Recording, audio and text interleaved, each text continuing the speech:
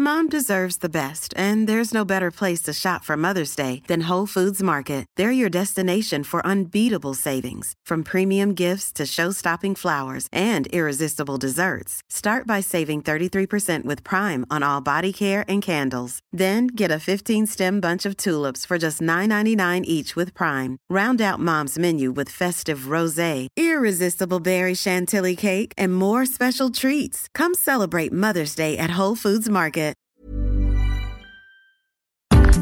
Remember a time when central banks pretended to be independent? Is that actually a good thing? The fact that they say they control the economy and yet they are unelected. Is that a good starting point unless you believe their decisions are based on irrefutable science? Yeah, right. But that aside, has their independence disappeared this year with the coronavirus? And does that mean they'll never go back?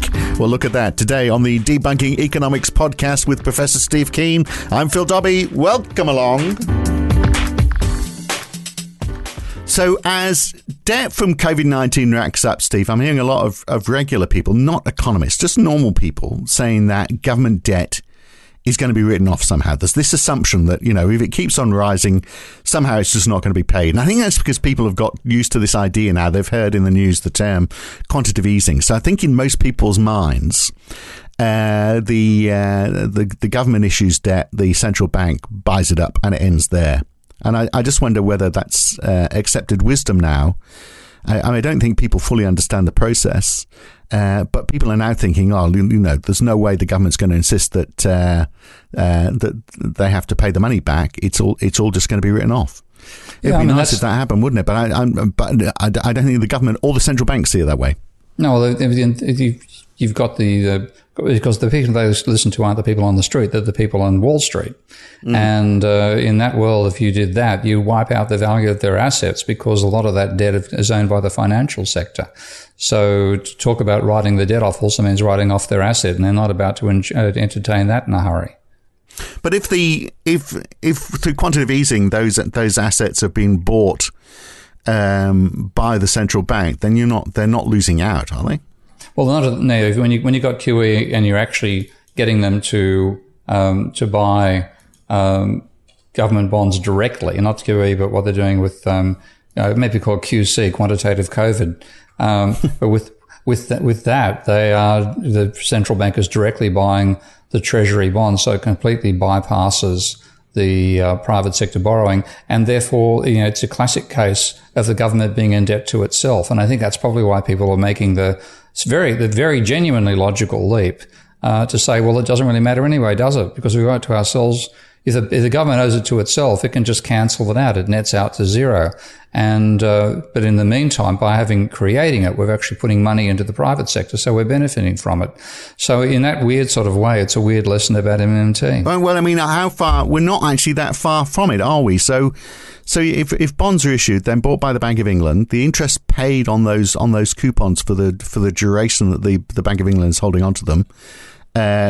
Surely that's not going to make much difference because that is the Treasury paying back the Bank of England. That's like me paying a loan back to myself. And I think in the case of the British system, the Treasury doesn't have to pay interest on any bonds that are owned by the central bank. Right. So some countries that require it, and then you pay it back. Yeah. So there's but either way, it's just bookkeeping. It's a nonsense if you pay it back because you own the bank anyway. But if you get so you're halfway there to MMT. So the only question is what happens at the end when those bonds mature if they're still held by the Bank of England. What happens at that point? And I guess they would say, well, okay, again, it's the same deal, isn't it? The Treasury has to pay the Bank of England, but the Treasury owns the Bank of England. So if they're not passed, yeah, they just roll it over. So if it's not passed back onto the open market, if they don't try and reduce their balance sheet and they just accept that, maybe it's a 3-year maturation. When you get to the end of that 3 years, if those have been bought by the central bank, that's MMT, isn't it? I mean, it's just the process is the process to get there is a little bit long and convoluted. And is it really impacting the financial sector? Not really, because they've the moment the bonds that they owned for a short time went back to the Bank of England or went to the Bank of England, their involvement in the whole process stopped. And they also because the Bank of England's buying the bonds, not just the ones they're buying directly of Treasury, buying others off the financial sector as well. The financial sector is getting money, which with no return in return for bonds with a positive return. They've made a capital gain on selling the bonds, but they now have to get income out of the new assets, non-income earning assets they've got. So what they do, of course, is go and buy shares. And that's partly where the cake. And of course, the money when they've bought it, the money that they buy is redeposited back in the reserves again, so they can't get rid of it. It's the classic hot potato effect comes back at you. But yeah, that's had a huge impact on the financial sector in its favour, which is one reason again why they wouldn't be too fond of seeing that scheme come to an end. But does it make any difference whether the bonds were ever issued?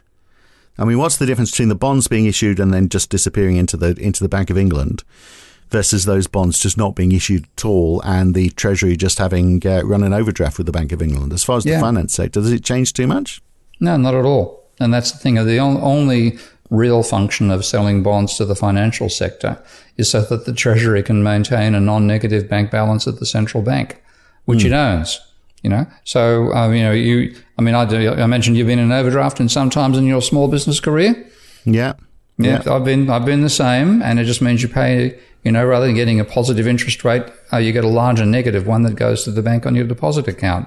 And you try like blazes to reduce it because it's more expensive and you face all sorts of consequences. But if you owned the bank, you wouldn't give a damn about it. And that's the situation the Treasury is in. It could run a negative balance and you could even tell the central bank not to worry about it and nobody'd be any the wiser. So the big question, though, which is what I wanted to talk about today, is if you're in that situation, then, basically the government and the Bank of England are colluding, aren't they, on monetary policy and fiscal policy, and they're supposed to be independent of each other. I mean, the argument would be from central banks is that we manage loans, we don't issue debt. I mean, they would be issuing debt in that scenario, and monetary policy and fiscal policy would be in collusion with each other, which of course is happening anyway with COVID. I mean, it's a nonsense to think that they're operating independently of each other right now. Oh, that's the thing. I mean, this is another case where reality has put a large blow into what was seen as institutional arrangements, but are actually ideology, that the bank should be independent. The whole reason, well, there's two reasons. The politicians themselves loved the idea of central bank independence because it meant they would themselves no longer carry the opprobrium for putting up interest rates when that was what the normal thing with the government was doing back in the inflationary late 60s and 70s through to 80s. So the governments then were happy to hand over the negative of putting up interest rates. Now in the opposite world, interest rates are falling. And it's because the central banks thought they were the experts. They wanted to do it as well. They thought they knew how the economy operated, and their confidence was blasted out of the water by the financial crisis, and they still don't know what they're doing in the aftermath. So how does currency play into all of this? If we've got isn't there a danger if you a country that issues lots of new currency as a matter of course, but investors are locked out of buying the government's bond in the open market because they're all being bought up by the central bank. Like gilts, for example, hard to get because the Bank of England is snaffling them all up. Then I'd imagine that would mean that what's left would be relatively expensive. And what does that do for currencies? Because they do all play. I mean, the purchases of bonds is a big driver of a big influence of inflows and outflows into a country, and therefore has a big impact on the currency. And obviously, the impact on the currency has an impact on the value of or the cost of exports and imports for that country. Obviously economics is a complex system. I'm just interested in the broader play. That's the understatement of the decade, isn't it? I think so. But I'm just interested in the broader play between bond markets and currencies, and how if the government isn't issuing enough bonds, how that's influencing the flow of money in and out of their country. Well, I think let's take Japan as our example there, which has been issuing bonds willy-nilly for 30 years now and is still able to do it and still hasn't had to make an international sale of its bonds because although they're bought domestically in Japan. So the problem of this having an impact on the currency comes out of running a trade deficit. And of course, that's what the UK does do, and America, and normally Australia not Europe, but they don't have their own central bank anyway. As a national level central bank. So several of the countries that have been doing this are well insulated by their trade surpluses. Others, the problem is not that they're running a deficit, it's that they've got a trade deficit. But you've got to issue some bonds, haven't you, for people who want to basically buy your currency. So when we hear that, that there's a rush towards the yen because it's a safe haven currency, and I guess it's only a safe haven currency because of that trade surplus, that people know that they're still producing stuff and there's money still coming into the country. People are buying those bonds, though, aren't they? They're buying those bonds, yeah. So you've got to have those bonds available for foreigners to buy. Your central bank can't buy all of them. You've got to issue some on the open market. Yeah, I mean, that's partially the salve to QE that you have to have them there anyway to some extent. Taking them out of circulation actually gets to be a problem because the financial sector markets wants to have those as part of their portfolio, both for hedging, largely for hedging reasons. But it's the last thing the private banking sector wants to see government debt disappear, which is ironic because a lot of people in the financial sector are also people who reckon there should be no government debt. So it's ideology and reality crashing, and as usual, ideology wins. Or maybe they don't understand the system. I mean, that's you've made the point before. What's such an accusation? You've made the point that you can work right in the heart of it, but you still don't understand what's surrounding you. Look, I mean, Stephanie Kelton's excellent book, which I did enjoy because it's so accessible, isn't it? It is, she made the point that you made, that the only reason governments issue bonds is to maintain the illusion of being financially constrained. So if we didn't issue them, then the bond investors would lose out. They wouldn't earn interest. And what would they do with their money? As you said, they'll probably inflate share prices and house prices. So it's not such a good thing. So there has to be a level, doesn't there, for the reasons we've outlined, for that reason, and also, as something for people to buy when they're buying into your currency. You've got to there's a balance there. So that's the role of the central bank, surely, to try and say, well, okay, out of all of the debt that's been issued by the government, we've got to find the right balance. There's a job for them to try to find a job for the central bank if the Treasury's doing it all. But maybe their job is to say, well, okay, we've got to work out to maintain and to try and make sure that we're not getting asset price inflation in other areas. We've got to work out what proportion of those bonds that we issue go out onto the open market. Yeah. And then that's a functional role for the central bank rather than a management role. Because when they said they wanted for central bank independence, it also ran with the development of first of all, the new classical and then the so-called new Keynesian approach to macro, where the central bank played a central role because its interest rate changes control the level of the economy and inflation. And in that situation, they wanted to have not so much the bond issuing side of things, because they're all anti-deficits to begin with, most mainstream economists, in an ideological way. They're not really all that aware of it, but yeah, they're anti-government debt. But they wanted to set the interest rate.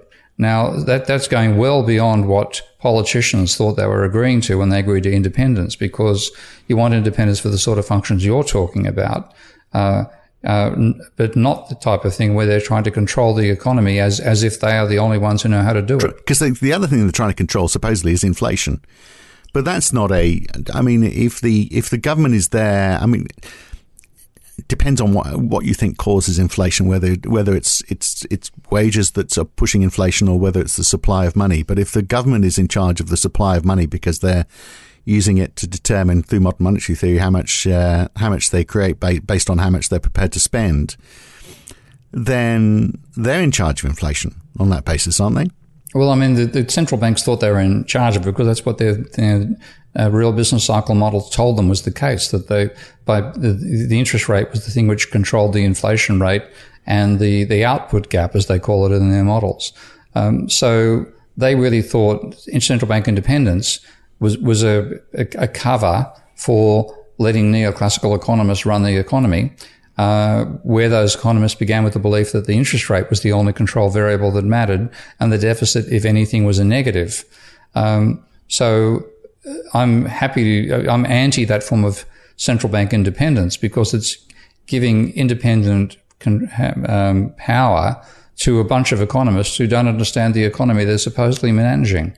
And that's what I think was in a real danger of all this. If they actually if their model was correct, if their model was a correct description of how capitalism functions, we wouldn't be having this conversation at all, nor would we be having the crises that have occurred since they managed to get supreme control back in the mid-'80s. Right. So really, inflation should be controlled by the Treasury then. If we were going down the MMT road, they'd control inflation based on how much money they're spending and how many jobs they're creating. Yeah, I mean, it's you've got to look at what actually helps cause inflation, and on this front, it's more complex than just saying it's the government's scale of the deficit, which is one of the ways of creating money into the economy. I've been just taking on that line that I've developed recently of saying you could derive macro from macro itself to include including inflation in a model with not just real output but nominal output as well, and it turned out that the rate of growth of the inflation equation was money wages minus changes in the distribution of income minus labour productivity. And I got quite a surprise when I saw the sign that came out for the wages share of income. It was negative. So an increase in the wages share would actually reduce inflation. But it turns out that indicator of the wages share of GDP is actually the markup that capitalists put on output when you look at an overall pricing equation. I know I'm getting pretty hairy here, pardon me, but I just want to finish with it. It's distribution of income effects that cause inflation, not the interest rate, and not so much demand pressures. That does turn up in the wage setting, which is determined by the level of economic activity in the economy. But a level of output and a level of employment helps determine what the wage rate is. So you do have inflation coming in that direction from the level of economic activity, but a large part of it is the combination of struggles over the distribution of income, and workers have lost out really badly over that in the last 30 years, and that's partly why we've had deflation. Right, and is why when just before Margaret Thatcher came into power, we were seeing and really why she came into power was because we were seeing large scale inflation in the UK. I mean, up to reaching 25%, I think, at one stage, and the unions were particularly strong. The miners were on strike. We had the 3-day week. The miners really pushing hard to try and get their wages higher. Strangely, the response from Margaret Thatcher on that was listening to Milton Friedman was that, well, it's obvious how we need to control that. We need to control the money supply. It was, and what you had was, I mean, the policy that was taken both in the UK and America was on the belief that if you simply put up the rate of interest, you would ultimately reduce inflationary expectations and cause inflation to fall, and it would be a sort of short, sharp adjustment of people's expectations rather than a serious downturn. In fact, both of them caused massive recessions, which weakened the power of organised labour and led to the situation we're in now of permanent deflation. So I'm still trying to figure out in all of this then, if we went down a sort of an MMT road, what are the targets for the government and what's the target for the central bank? Or is the future really to actually say, well, there is no independence, there is no separate job for the Bank of England. The Bank of England, you can be the banker's bank, basically. You can make sure that banks don't fall over, but really the real job of managing the economy, controlling inflation and making sure that we have full employment, that's the job of the Treasury. Yeah, I think it comes back to that. I mean, you've got to say that even in terms of any argument about democracy, the argument in favour of central bank independence and control was anti-democratic in the belief that they were the experts. Now, they've proven that's not the case. So there is an advantage. Elected. Yeah, probably going back to the days when we say that it's the democratic principles alone, the Treasury should be where those decisions are made. And then when we understand the mechanics of money creation, and that the role that has in determining economic activity and ultimately also potentially inflation, then that's the area where you want the discussions to be held. But what about the setting of interest rates, which obviously very often, it's a combination of, how much money is there, how many bonds are there, the ability for you to buy stuff is, determined by the supply of those bonds. How are we going to control interest rates in this, or do we need to? Do we just set a flat interest rate? Because the whole international market aspect of all of this as well, if you're a country that's running MMT and others aren't, like, for example, they don't have their own sovereign currency, as we were saying a little earlier, maybe there's a bit of a role for the central bank in playing on the international side of things. Yeah, well, the central bank, you certainly give them the management roles you were talking about earlier, but in terms of setting interest rate independent of other goals, no, it's subservient to other goals. And the other thing I want to control, of course, too, is the level of credit creation and the level of private debt, which are not any part of the central bank's thinking right now, but they need to be, because that's by far the major determinative changes in the rate of economic activity, changes in credit. So I'd have several targets there, and they'd be something where there'd be practical elements would be done by the central bank, just because it's the institution set up to manage relations with the finance sector. But the decisions themselves would come from Treasury.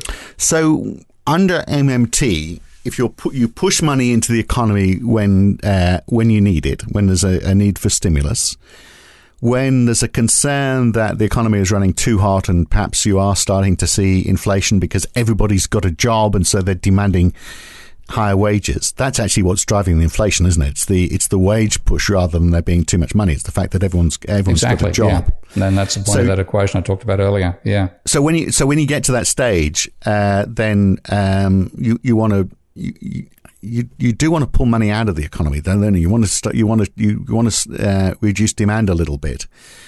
So that's where you'd push taxation up, presumably. That's how you pull money back out of the economy. You push taxes up. Yeah, I've got a feeling that sort of stuff is easier to say than it is to do. Yeah. There's one of the problems about even though it's true that if you wanted to reduce the level of activity, then you want to reduce the amount of money being created by the government. But having a differential tax rate certainly is not. I don't think it's practical or feasible. As we do it at the moment. If you had like instantaneous transaction taxes and you could modify the amount of those, then maybe that might be effective. But income tax and certainly sales tax and things like that, just too cumbersome, too slow, and too hard to alter on a regular basis either. And politically quite difficult as well, because you're basically saying, hey, look, things are going so well, we're going to push taxes up right now, even though we've told you we don't need the money because we can create it. That's going to blow most people's minds, particularly when you think that that the area of the economy you're going to want to slow down is the area where money is circulating the fastest, which is going to be. I mean, that's just brains. You'd end up in a situation, if you follow that theory through, you're going to have to tax the poor more than you're taxing the rich because they're spending faster. I'm trying to think of a mechanism that might work, and one might be simply having a level of money creation targeted at some moderately discretionary activity. Let's say, for example, giving everybody money they've got to spend on crowdfunding, and then when you have a decline in when you get too much economic activity and you want to cut it back, you reduce the amount they get for crowdfunding, but that money goes into a long-term fund instead, which is there to support the entrepreneurs your previous system has encouraged to come into operation. Because, again, one of the great dangers of this is you don't want to have the trade cycle replaced by what Kalecki called the political trade cycle, having booms and slumps timed with the times of parties coming into power and so on. And that is the only argument really in favour of removing control of deficit decisions and interest rate decisions from politicians, getting away from the pork barreling temptation that exists there. So there is, in that sense, a valid reason to talk in favour of independence of policy makers. But it's gone. What it's let us do is handing over design of our rocket system to people who believe in Ptolemy's theory of astronomy, and that's what I think. If we'd done this with a economic theory that actually properly understood capitalism, I don't think we'd have quite the travesties we're experiencing now. But we would have you mentioned the lag effect. We'd still be struggling with that. Of course, central banks always use the lag effect as an excuse for why they didn't get things quite right. But it would be the same, wouldn't it, for modern monetary theory, that if you're putting too much money into the economy, like last week, we were talking about the value of old age pensioners and how they are still consumers. And so, if you gave them more money, if you doubled the amount of old age pension, then they'd spend it, and that would be good for the economy. So in effect, we're doubling the value of old age pensioners by doubling the amount of money that we're giving them. So but if you did that, and then all of a sudden you found, that was a big mistake because they are spending it, and then there's not enough of the products that they want, and so that's causing inflation. We need to pull back from that. You can't go back and say, look, we want to go back and halve your pension again. Halve your pension, yeah. So so MMT, that is the big problem, isn't it? How do you pull back from where you've gone? Well, you don't necessarily need to go all that far. This is the other element. What scale of spending do you want? It's incrementalism, isn't it? Really. Well, but it's sort of saying what's a reasonable measure, and certainly you need a government sector which grows at the same rate as the economy itself is growing to sort of maintain the current size and balance, and that implies a deficit of about 3% of GDP, 3 to 6%. It doesn't imply 20 and 30 and 40%. So if you did it, and you then also reduce the encouragement people face right now to go into private debt because they're anticipating capital gains out of levered speculation. I think a lot of that was driven by the government taking money out of circulation anyway, or not creating enough in the first place, and then leading to the sort of damaging speculation we've seen. With the government creating more money in a more regular way, I think it'd have less of that temptation to get into private sector debt and less volatility, which would give you less need to worry about the issues we spoke about in the first place. I wonder whether central banks can have a role in trying to hold things back. It feels like the idea of having two forces working side by side, not pulling apart, which is often the way, isn't it, between monetary policy and fiscal policy? Because in normal times you might think, well, okay, there's too much fiscal policy, so the central bank pushes up interest rates, thereby negating any of the benefits of that fiscal policy. That is just a nonsense when they work against each other. But if they work together, and then one is there just as a controlling influence. So I'll give you an example. I had an interview with Sir Paul Tucker this week, who is a former deputy governor of the Bank of England. Is Tucker sumptuous, or the Tucker's pretty basic? Pretty ordinary Tucker. We're talking about the tucking in. Basic ordinary Tucker. About if you missed it, we were talking about Lord Sumption last week, who was basically saying old people's lives aren't worth as much as young people's, and we called him Lord Sumptuous in case you missed it. So yes, Sir Paul Tucker, who you do mention him, it's sort of like in a rather large belly tucking into his food, don't you? But anyway, he's a former deputy governor of the Bank of England. He says we shouldn't, you might like him, so let's not degrade him. He says fiscal policy should be taking the burden of stimulating the economy, with central banks only there as a check if things go wrong, because monetary policy is pushing on a string. We've heard that expression before. But we know, he says, central banks do a good job of constraining the economy if they need to. So he's talking about interest rates, obviously, isn't he? So could that work? So if the government is there and it's applying modern monetary theory and it's pumping more money into the economy, but it's pumped in too much, would pushing up interest rates solve that problem? No, and this is where Minsky's insights into a world of fundamental uncertainty versus the economic model of a world where the future is certain and all you're doing is changing your discount rate. The whole idea of interest rates reducing economic activity is based on the idea that we all have a rate of time discount, and if there's an increase in interest rate, it's worth our while as savers to hang on to money because we're going to get more for it in the future. And if you're valuing an investment project, you're going to use a higher discount rate, so the high interest rate will reduce the level of investment. And that sees the interest rate as a sort of fine-tuning mechanism on the level of investment. But as Keynes argued very clearly back in the general theory, and plenty of post-Keynesians have added in since, we live in a world of fundamental uncertainty. You don't know the future by any stretch of imagination. In that case, the most important thing which is going to determine how much you invest are your expectations of profit, not the interest rate you've got to use as a discount. So if you're going to make interest rates have an impact, then you've got to make it like a club on the scale of what Volcker did back in the 1980s, dramatically increasing interest rates so much that the financial costs of that caused lots of companies to fail and caused a recession. So it's not a fine-tuning instrument at all. What about what it does to house prices? Because based on what you've just said, everyone has this strange belief that house prices will always go up and therefore they're always going to profit from it. So even if I'm paying more interest in the short term, that doesn't matter because when I sell the house, it's going to be worth so much more than it did when I bought it. And yet, when interest rates do go up, we do get a short-term response that fewer people buy houses. I mean, it does slow down asset price inflation, doesn't it? And maybe that's the only thing central banks need to do. Well, that's the thing that they've ignored, actually, and they've actually helped cause central. Yeah, no, exactly. And they say it's not their. They say it's not their job, in fact, to be concerned about that. But in fact, quantitative easing was. You can actually quote Bernanke, I think, from 2009, maybe 2010, that the objective of QE was to drive up asset prices. So far from not taking them seriously, they didn't worry about. They don't worry about asset prices rising. They encourage them to rise. Well, that's because they have this belief that money is going to trickle down, that the people who benefit from Lord Sumptuous onto Lord Tucker. Via Lord Tucker. From Sumptuous onto the Tucker, yeah. down to us mere mortals of lesser value. But we know that's not the case.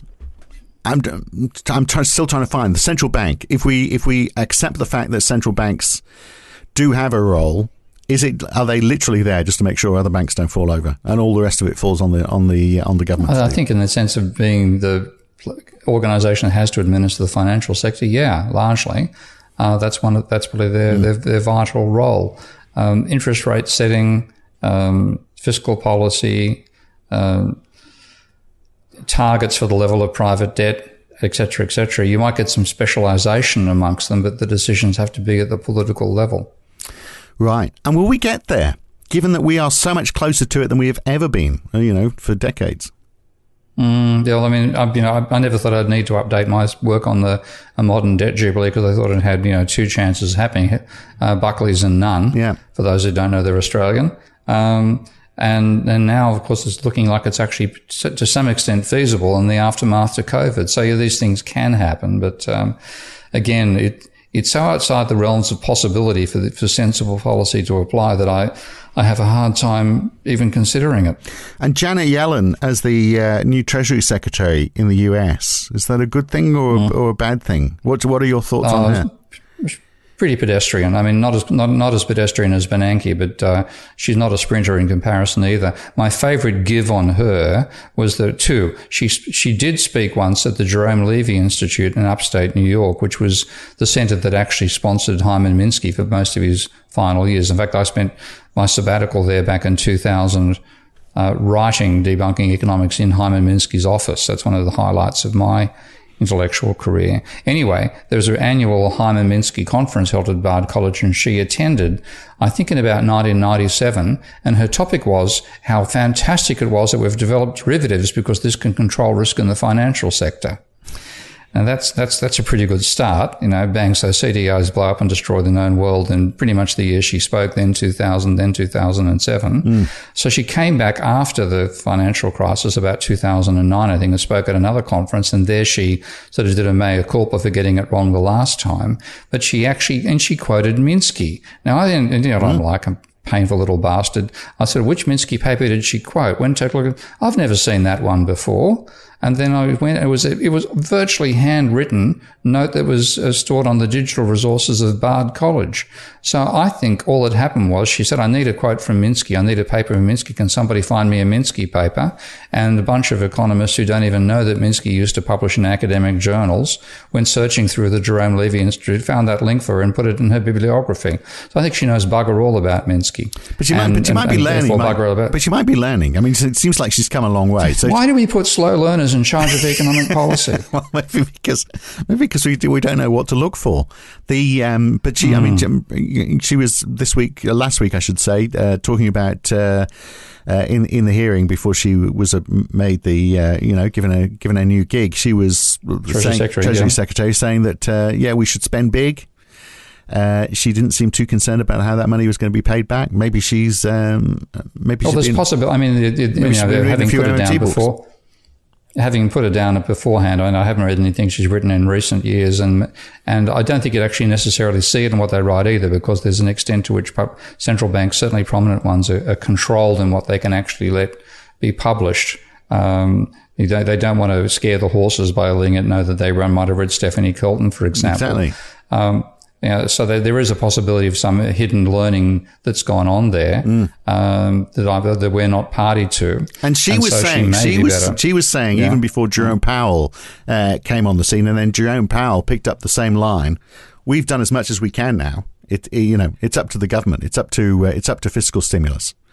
I mean, and that's the interesting thing. Yeah, it comes back and bites. For the people who argued for central bank independence in the past were central bank bankers and neoclassical economists who thought that would mean they'd be in charge, and therefore I think it'd be fantastic. Yeah. Well, they are in charge, and it's been a total stuff up. Yeah, and then they say, well, and we've done as much as we can now. It's over to you guys. Monetarism isn't working for us. Thank you for the hot potato. You can have it back. Yeah, and what a shame Friedman isn't here to tell us what he thinks. But he'll be won't be turning in his grave. He'll be going, thank God I'm out of that game. I think so. Good to talk, Steve. Catch you again next week. Okay, mate. Bye. Not sure what we're going to talk about next week, though, so maybe that's a chance for you to jump in before we think of something. You can Twitter is probably the best place to find us, at Phil Dobbie or at Professor Steve or Prof Steve Keen. That's it for this week, though. I'm Phil Dobbie, back again with Steve next week. Thanks for listening. Mom deserves the best, and there's no better place to shop for Mother's Day than Whole Foods Market. They're your destination for unbeatable savings, from premium gifts to show-stopping flowers and irresistible desserts. Start by saving 33% with Prime on all body care and candles. Then get a 15-stem bunch of tulips for just $9.99 each with Prime. Round out Mom's menu with festive rosé, irresistible berry chantilly cake, and more special treats. Come celebrate Mother's Day at Whole Foods Market. If you've enjoyed listening to Debunking Economics, even if you haven't, you might also enjoy The Y-Curve. Each week, Roger Hearing and I talk to a guest about a topic that is very much in the news that week. It's lively, it's fun, it's informative. What more could you want? So search The Y-Curve in your favourite podcast app or go to ycurve.com to listen.